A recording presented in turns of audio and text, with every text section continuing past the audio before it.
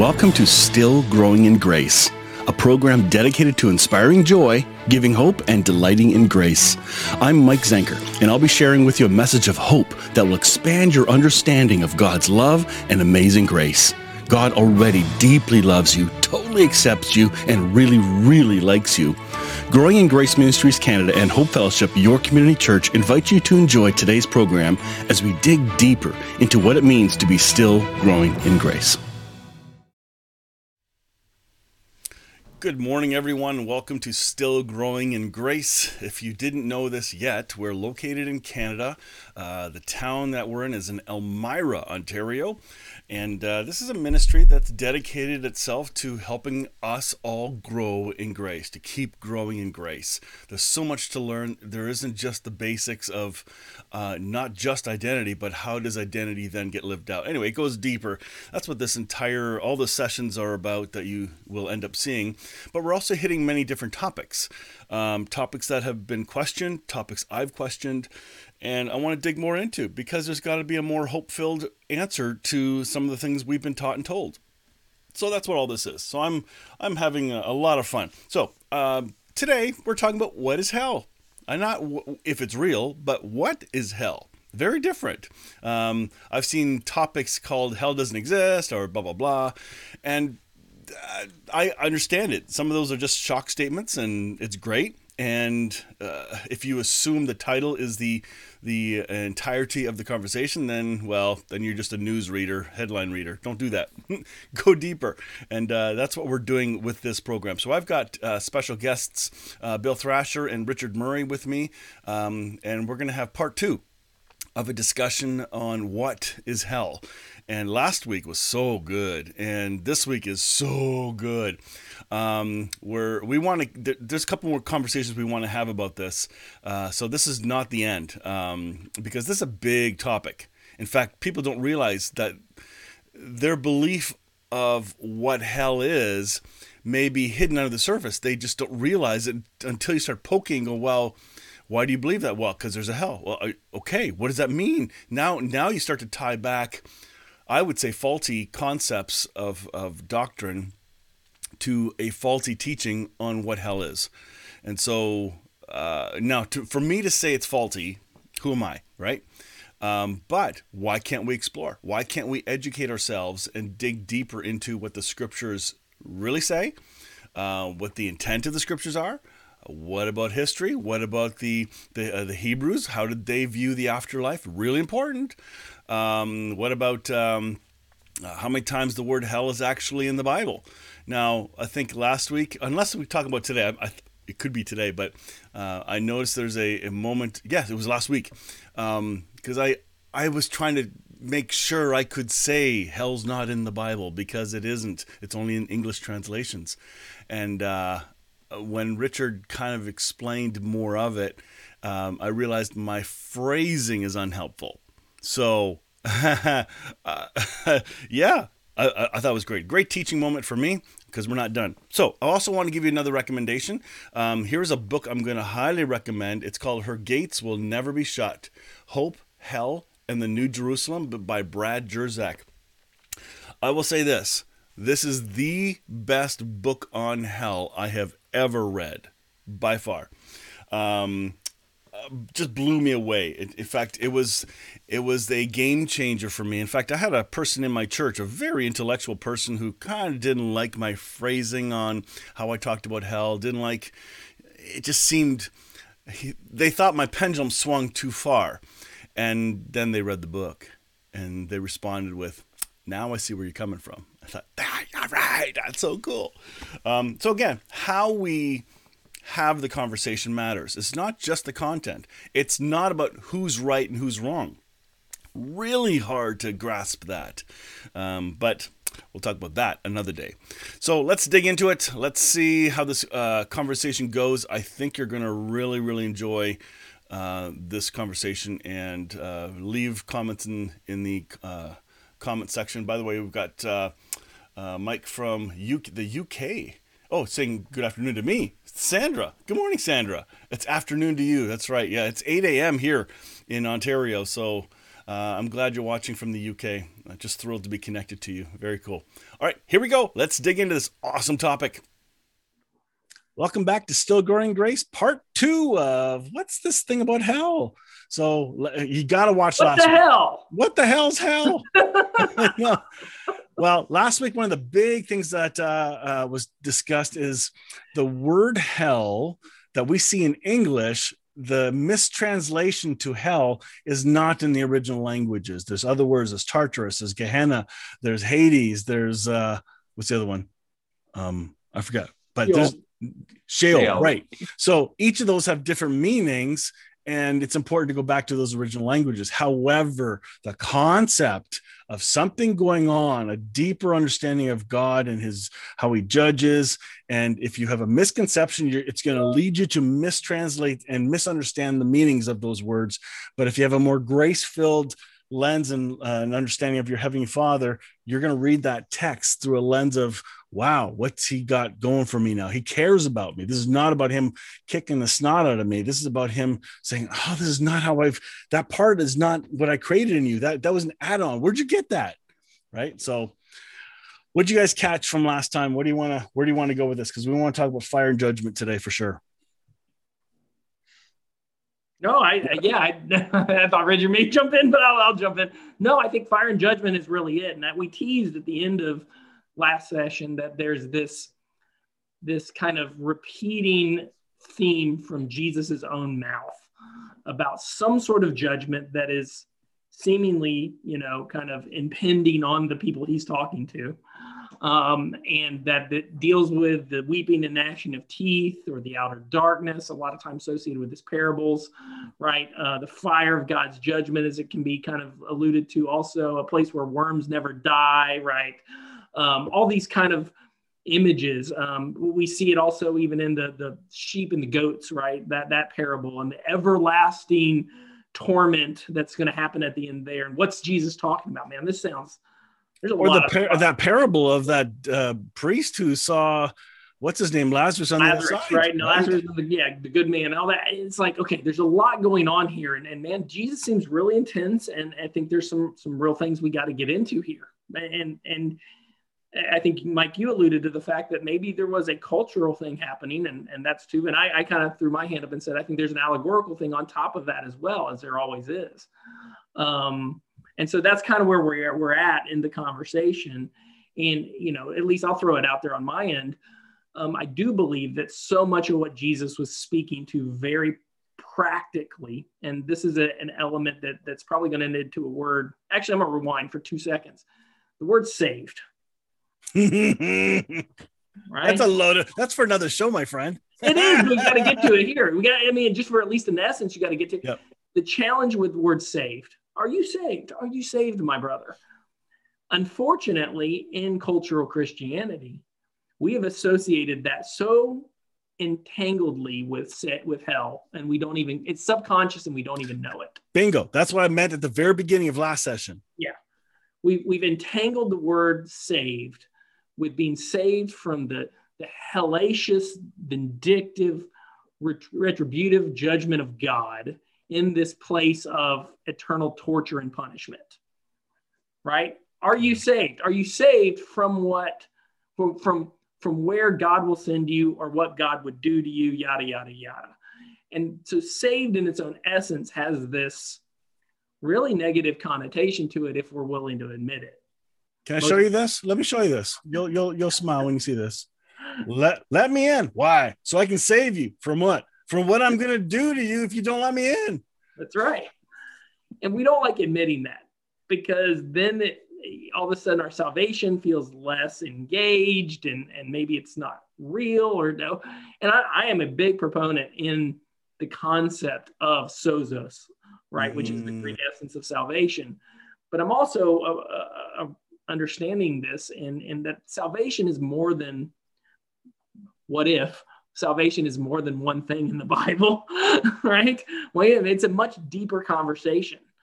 And very few people have ever thought of that or heard that before. Yeah. And so salvation, there is, and again, I'm going to give you my 2-second version on this. I go way more deep in sometimes, but salvation, there's an objective overarching salvation. That would be 1 Timothy 4:10, I think, salvation for all men, especially those who believe. Oh, wait. There is a salvation for all men. That's a pretty big concept. And I think if you've watched us at all, there's some understanding here. There's a subjective salvation, right? That we can absolutely see among people that are walking in a light of regarding no one according to the flesh, right? And our consciousness and our identity of reflecting Christ as the image bearer of our essence is being, transfigured inside this life and beyond this life, right? So there's a subjective individualistic salvation that I think that's what we try to convey, but it gets twisted real fast. But third, I think there was just a very real salvation that was going to happen with very practical people in a very specific point in time in history. And so many of the people Jesus was going to talk to, and so many of the people that Paul was talking to, were living in a very climactic, dangerous, barbaric, brutal world. And if they listened to the words of Jesus, they were going to possibly have some deliverance from the brutality of what that world wanted to do to them as Christ followers, or as even as Jewish followers. So again, we don't talk about this stuff in cultural Christianity, and yet so much of what Jesus is saying when he's saying flee to the mountains, he's meaning, this sounds shocking, go to the mountains and you won't die. If you stay here, you might die, and you might die a really ugly, painful death. He really meant it, though. He really meant it, right? And so that there's allegorical implications, but there's some there's a literal salvation happening at the same time. You're referring to 70 AD, correct? Ultimately, yeah. But even before that, all the way up until 70 AD, there was, and I think that's the truth is still true. The truth is still true. But I think he was still pointing to an event. He was. Ultimately, there's going to be an event, but I don't want to also allow that event to overwhelm. Dismiss everything. Yes. Yeah. Mm-hmm. I agree. That's so important. Richard, I'll let you go from there. I talk too much. No. I mean, I don't. Where do you want to go from here? Well, we were talking about the judgment of God and the fire of God. So, in the words of Jesus, when he's talking about those judgmental things, what's he referring to? What's he referring to? And what's he trying to get to for the people? If it's not eternal torment, then what's he referring to?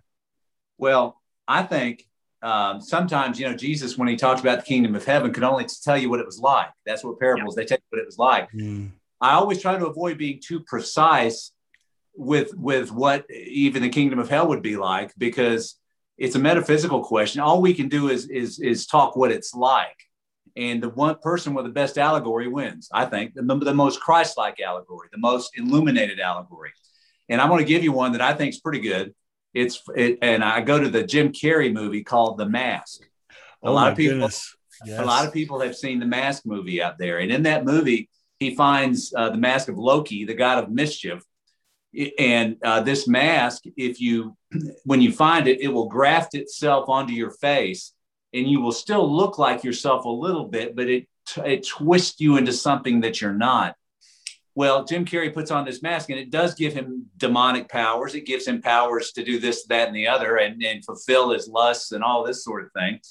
But he does a lot of damage. And at the end, he falls in love with somebody, and he knows that to have this person that he loves, he's got to get rid of this mask. So he pulls it off, and it sticks to his face, but he fights and he finally pulls it. It's grafted onto him, onto his being. He pulls it off, and then he throws it in the lake at the end of the movie, or in the water. And that's where it goes to sink until. So I wrote this article called Jim Carrey in the Lake of Fire, with the idea there that what God's purging fire in the post-mortem life does to us is it burns the sin masks off of us. It burns the things off of us through his love, the things that have deformed us, debilitated us, twisted us, and made us into things that we were not, things that have attached the liar, the thief, the adulterer, all the things that you see in Revelation, right? That will never see the kingdom of heaven. These aspects of you will never see the kingdom of heaven.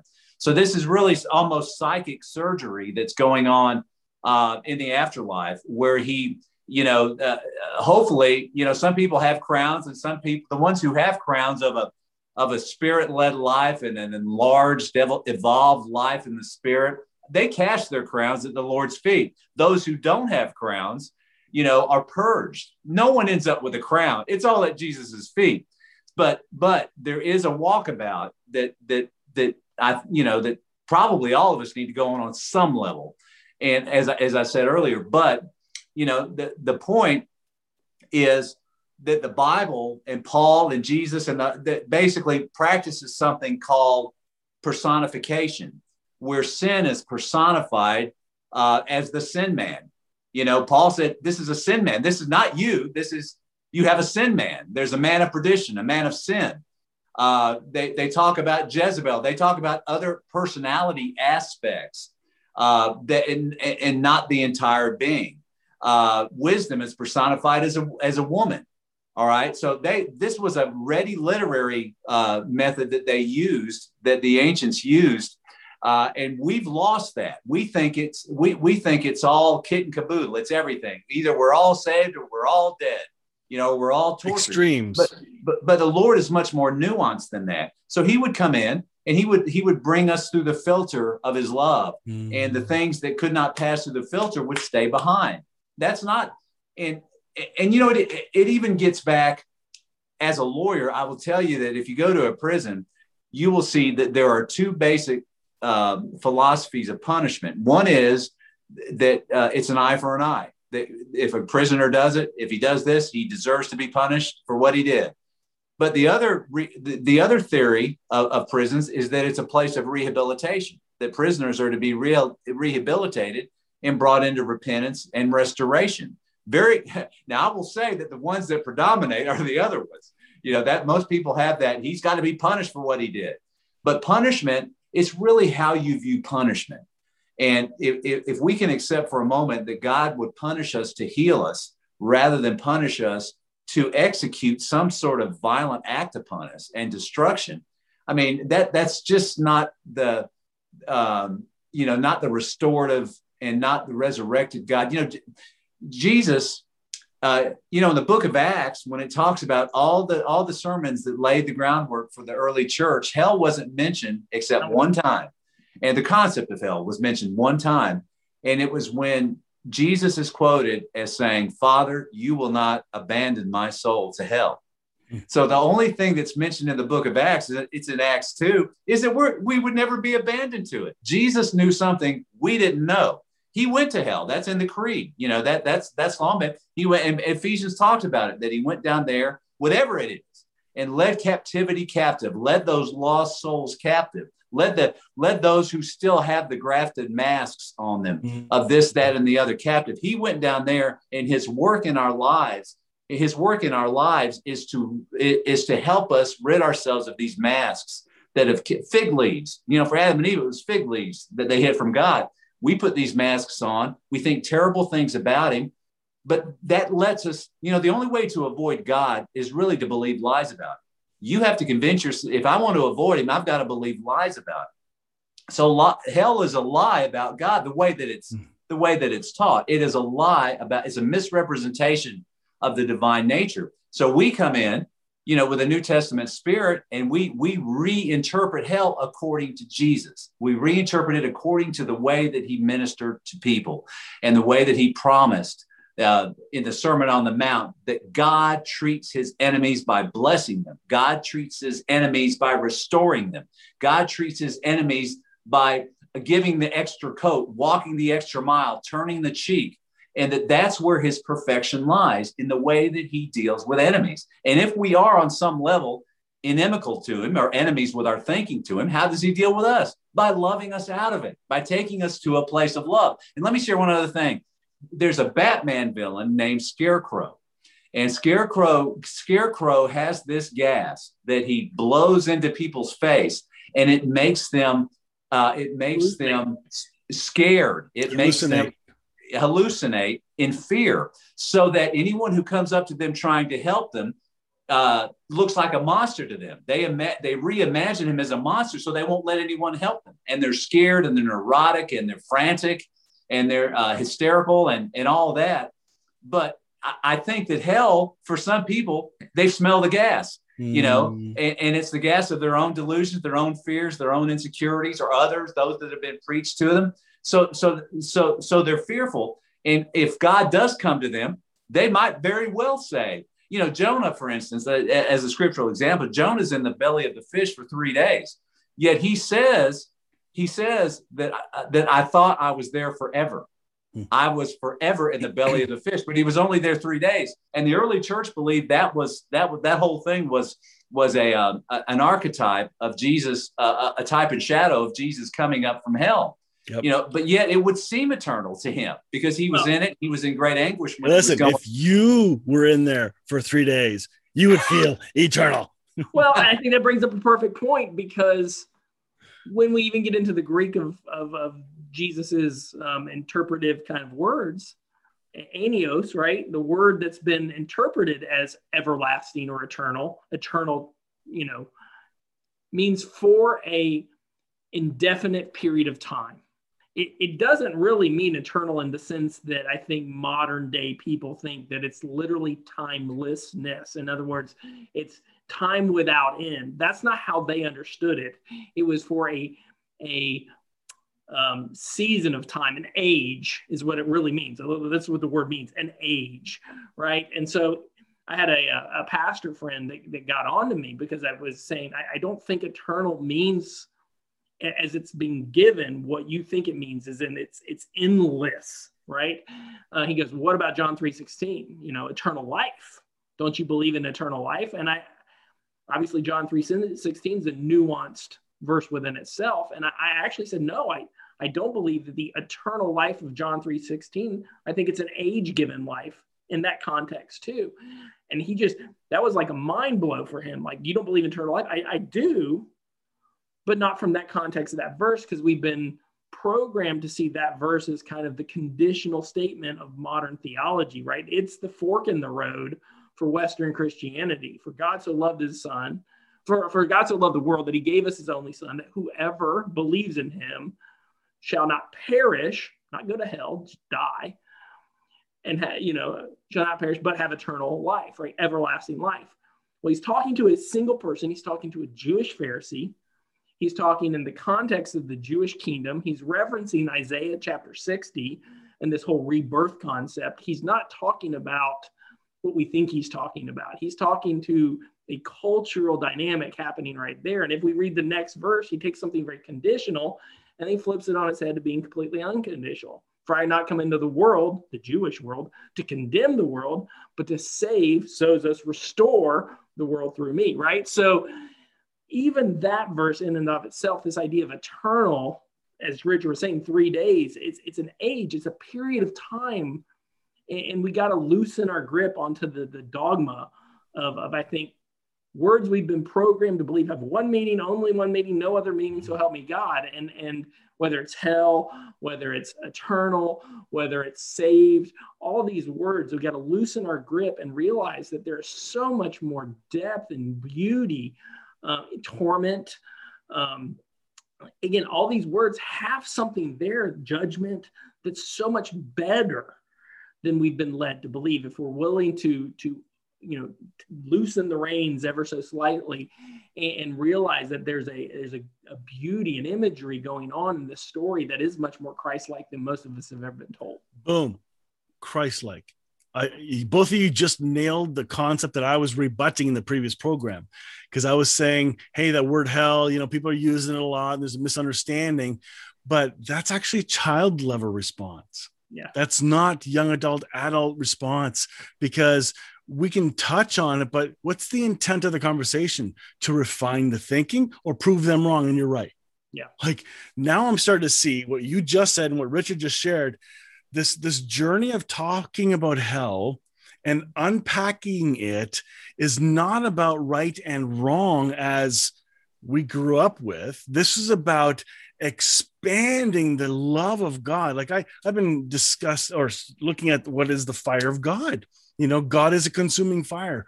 Old Testament talks about God's throne is in flames, that there's a river of fire flowing from the throne of God. And I've jokingly said, well, if there's a river flowing from his throne, where do rivers typically flow? To lakes, lake of fire. What's the fire? His love. If God is love, that fire is his love. And what's that fire going to do? It's going to purge and purify. It's not something to be threatened. For those who believe it, it'll be heaven. To those who can't stand being told they're loved, it's going to be hell. More than it. And there's my twist from last one. I'm going to get to that. Good. Jesus makes some interesting parallels, and I'm gonna throw the wrench in even the progressive understanding of hell to a small degree. Good.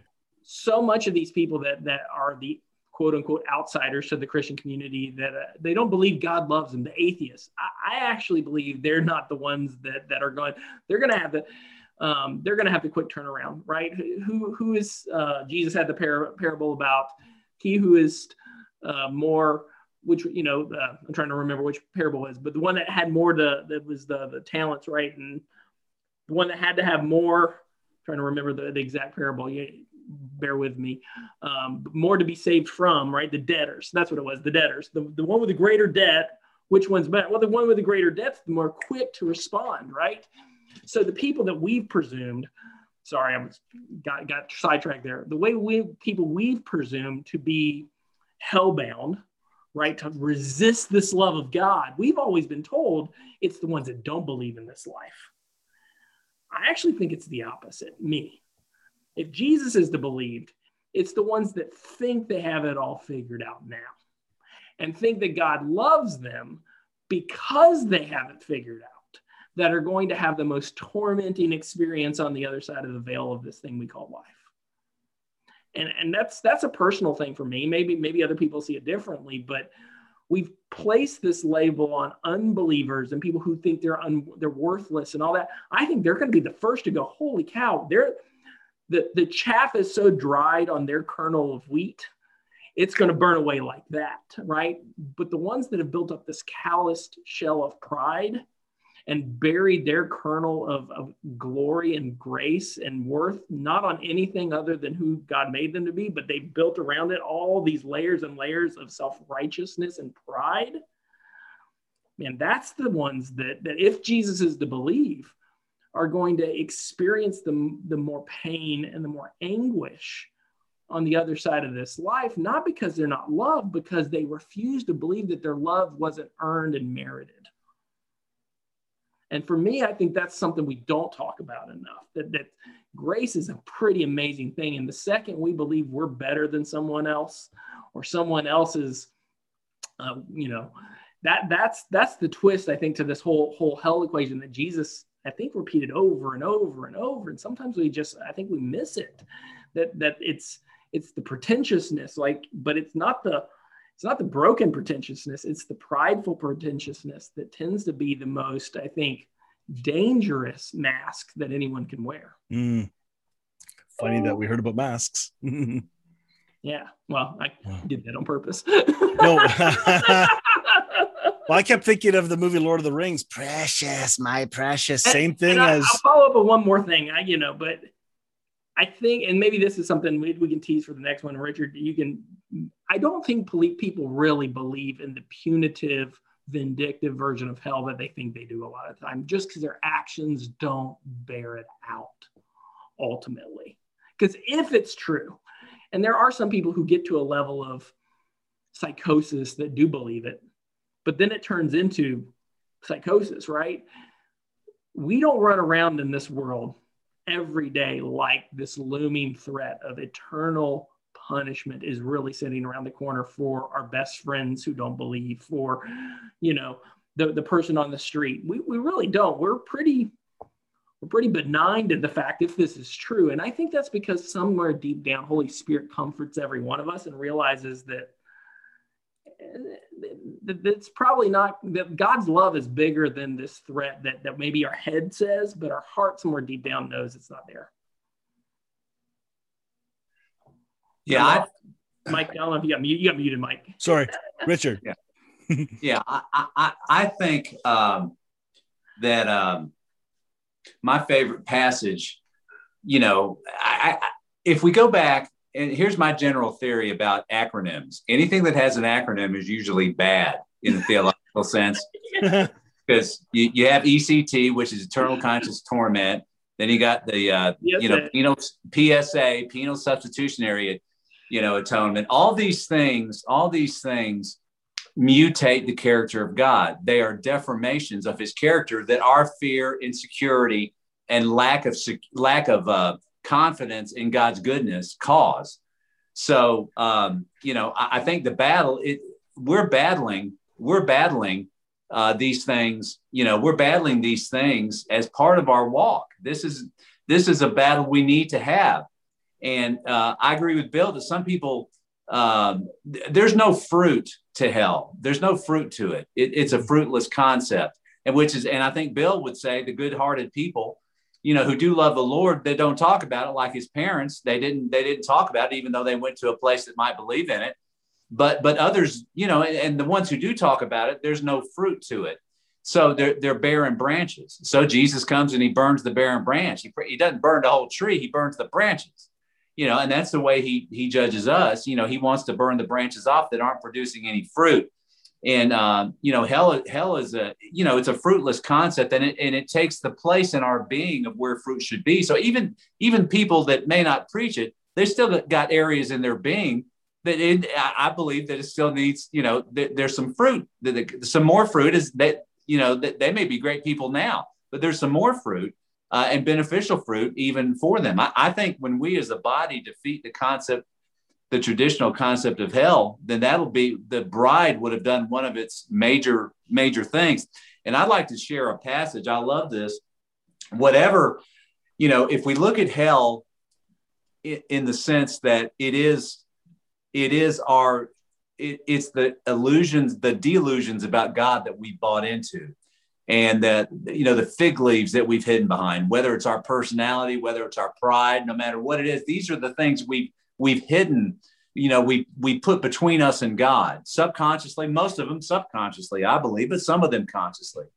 But in any event, whatever hell is, and whatever fear and insecurity and angst people may be bound in, this is the passage of all passages of what Jesus has to say about it. And this is Paul talking in 4. He says, there's one body and one spirit, just as you were called to one hope that belongs to your call, one Lord, one faith, one baptism, one God and Father of all, who is over all and through all and in all. But grace was given to each one of us according to the measure of Christ's gift. Therefore, it says, and he's quoting the Old Testament here, as a prophetic prefigurement of Jesus, when he ascended, referring to Christ, when he ascended on high, he led a host of captives and he gave gifts to men. And another version says he led captivity captive. All those who had been held captive by their own fear and insecurity, which of course is what Hebrews says, that Satan rules when we're in fear. So the fear of God, and it's an illusion. He's the one thing we shouldn't fear. We should be in awe, but not fear, not dread. But listen, in saying he ascended, what does it mean? But that he also had descended into the lower regions of the earth, which meant the grave and which meant hell. He who descended is the one who also ascended far above all things, that he might fill all things. So Jesus descended into our self-made hell, into our individual hells, and into our corporate hells, into our most misguided thinking about him. He descended into the pit of it so that he could lead captivity captive.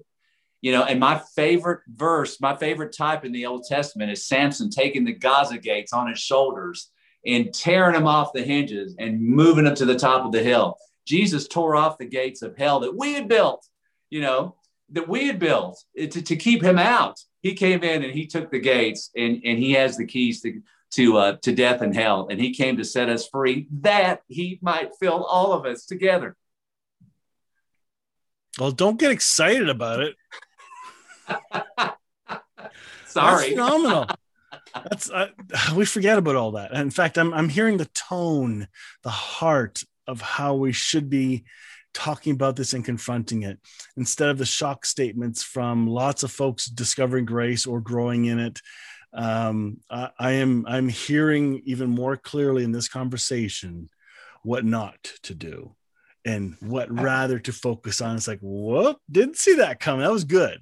Yeah. So I love this. This has been so helpful. Yeah.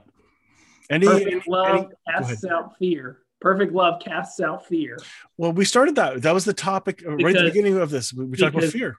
Because fear has to do with torment.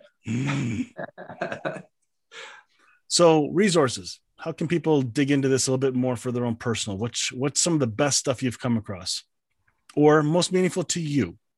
Because I don't tell people what to believe anymore. I share my journey and share with what I've read that has helped me on my journey.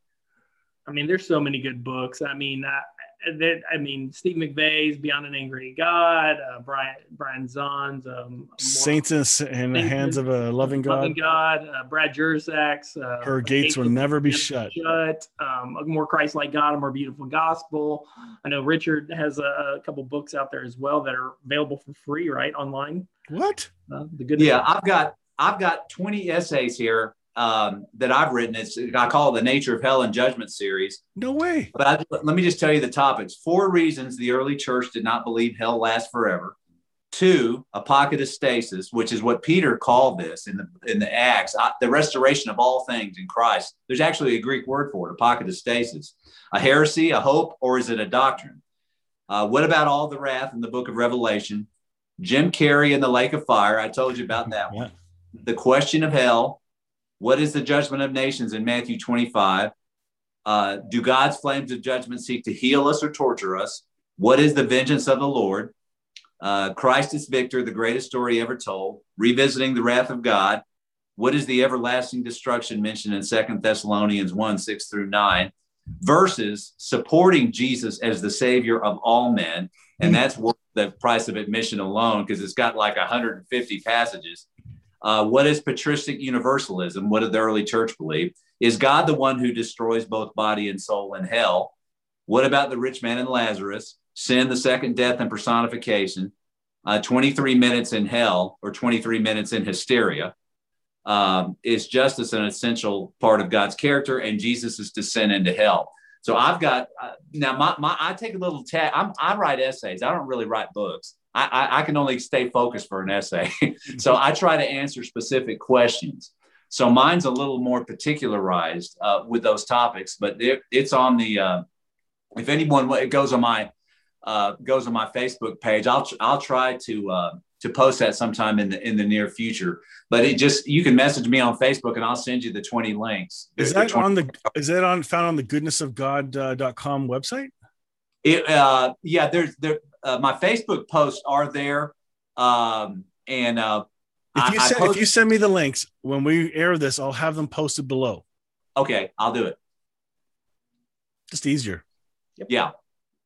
Well, thank you. Our time is suddenly up. We're done.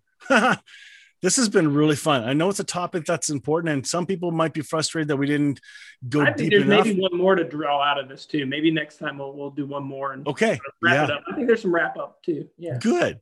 All right. I'd love that. So let's do part 3 coming up and see where this goes. Because I bet you the tag on will be on saved. I'd love to talk about saved and misunderstandings of what it means to be saved, because it's not quite saying the prayer. So it's gonna be fun. Sound good? Yes. All right. So let's wrap this up. Everyone, thank you for watching. If you enjoyed this, comment below. Bill Thrasher, thank you. Richard Murray, thank you for taking time to have this conversation. Join us next time on Still Growing in Grace. See you then. Wow. I hope you enjoyed that as much as I did. That was great. And it wasn't like a lecture where you sit through a formal teaching. I love it. So we're going to have more conversations on that. When we finish that recording, we said there's a bunch of other topics that we do want to talk about, still connected to hell. I am still going to teach a more formal series on it, because having these conversations is important because there has to be like a beginning way to enter into the topic without becoming dogmatic. And the series that I want to teach, and it's been taught by others, kind of laying the foundations of what has been taught about hell. I remember in my systematic theology class, it was the first time I heard there was other views, and suddenly there's like 6 or 7 views on hell. I thought, what is this? Well, those are clearly wrong. That's because of my upbringing.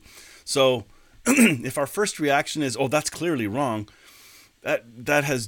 you've just revealed your cards. You have just revealed that you have a very narrow understanding. If your reaction is, yep, I actually understand that view, I may not agree with it, but I understand where they're coming from, that's what this is all about. So we grow wider and deeper in our understanding so that we can have more meaningful conversations with people who we don't agree with.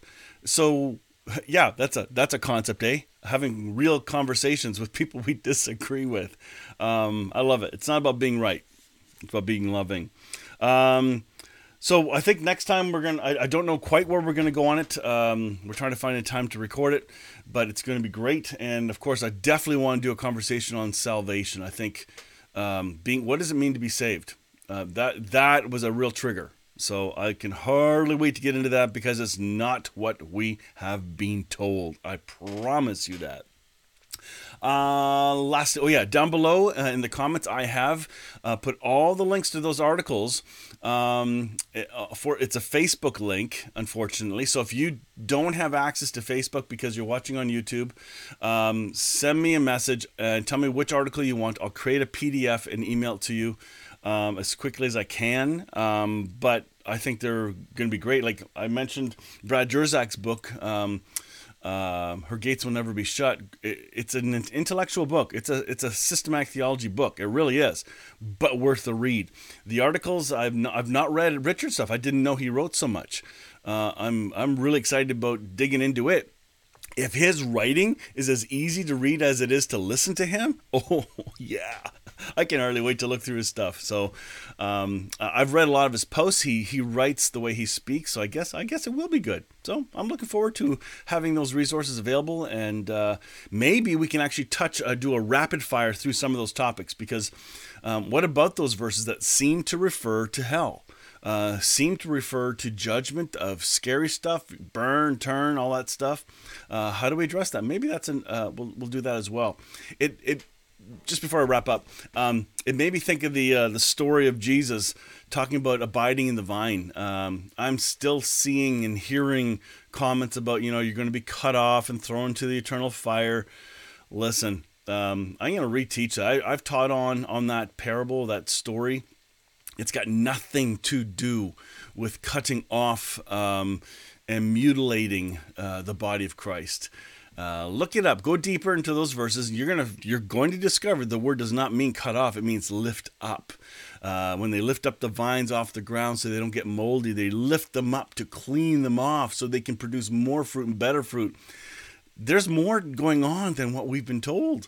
And so I'm sick of regurgitated food, pre-chewed food. It's time to let the Holy Spirit confirm and expand and go deeper, give you a lens that no one else has, and then share that lens so it clicks for somebody else that couldn't get it to click before. That's what these conversations are about. So I hope you enjoyed this. Thank you for those who commented. We got 2 folks from the UK. Kim, good morning. Glad to see you listening. And Paul, good morning. I don't know where you're from, but good morning. And that's it. You guys have a really fantastic day. If you like this, share it. And next week, we'll see what part 3 will look like if we have time to record it. If we don't, there's other good stuff, and then we'll come back to this. So that's it. You guys have a really, really, really great week. And I look forward to the next conversations that we have. Thanks for watching.